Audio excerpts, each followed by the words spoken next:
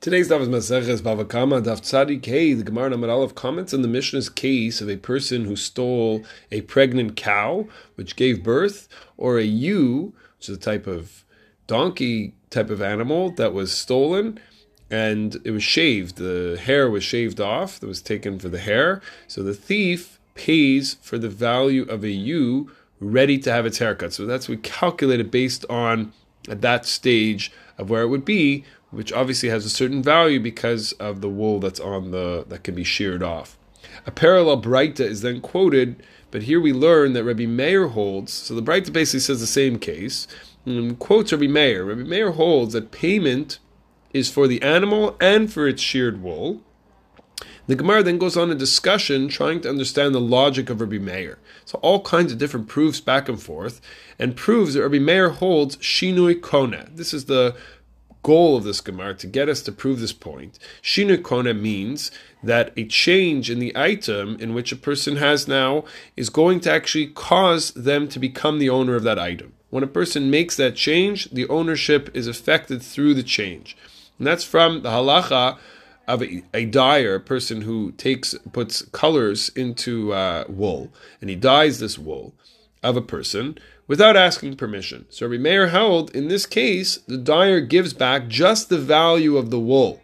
The person says, I didn't ask you. So, okay, I'm going to pay you the value of the wool without the appreciation value, because now it has perhaps could be sold for more money because it has a color in it. So we see from here that the dyer acquired the wool via a shinui, a change, and the improvement occurred when he was already the owner of the wool. So Rashi's words are, Lav gazlanhu, lav chotahu. He's not a thief, and he's not a sinner. Dahashogeku. He unintentionally did this. He didn't ask permission, but we don't look at this person as a thief, and we don't look at this person as a sinner. Therefore, Rabbi Meir didn't penalize him to pay the extra as we would do with a regular case of a gazlan, of a thief. The Ramban explains, when the item undergoes a change, there's no longer a mitzvah of hashavat avedah, of returning that item. And thereby, the gazlan, this person who stole it, acquires it. What about shinoi koneh in context other than robbery and theft? Is there such a thing that a person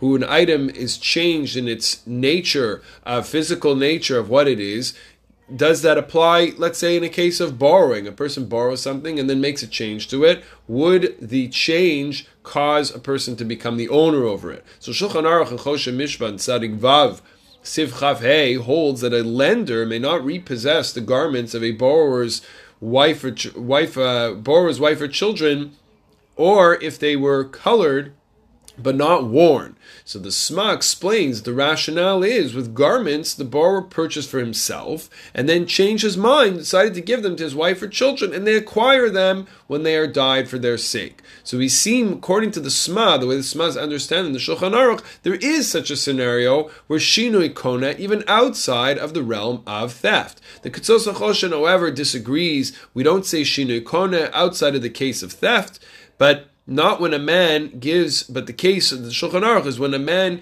gives his garment to his wife. That's not the case. We don't say that when a wife gives a garment to his wife or children and then dyes that garment. And therefore, what was the case of the Shulchan Aruch? The Shulchan Aruch says that the case of the Shulchan Aruch was where the garment belongs to the borrower's wife or children, but the dye belongs to the borrower. And therefore, we have that question about ownership being transferred when that clothing is dyed. Many poskim quote the psak of the Chok Yaakov and Archaim Siman Tavchet Sivkat and Daled, where a Jew gave grain to a Gentile before Pesach to grind, and the Gentile didn't get around to it until day 7 of Pesach. He decided to do this Jewish guy a favor. He not only ground the flour, but then he went ahead and baked him a piece of bread, a loaf of bread, delivering it to him right when Pesach came to an end. Here's your chametz, you can enjoy it right after Pesach. First glance, he can't do that because it was made from the grain of a Jew. Nechok Yaakov permitted it, however. He said the bread is fine, as when the Gentile ground up that grain, he ground it up into flour before it became chametz. Now it's flour, and at that point, shinoi kona, he's changed the status of that grain because he damaged the Jew's property. He made dough from it, and now that dough that he's making is from flour that he is now the owner of. And therefore, since he became the owner of it through what he did to the grain, that bread that he baked afterward would be permissible for the Jewish person to eat it after Pesach.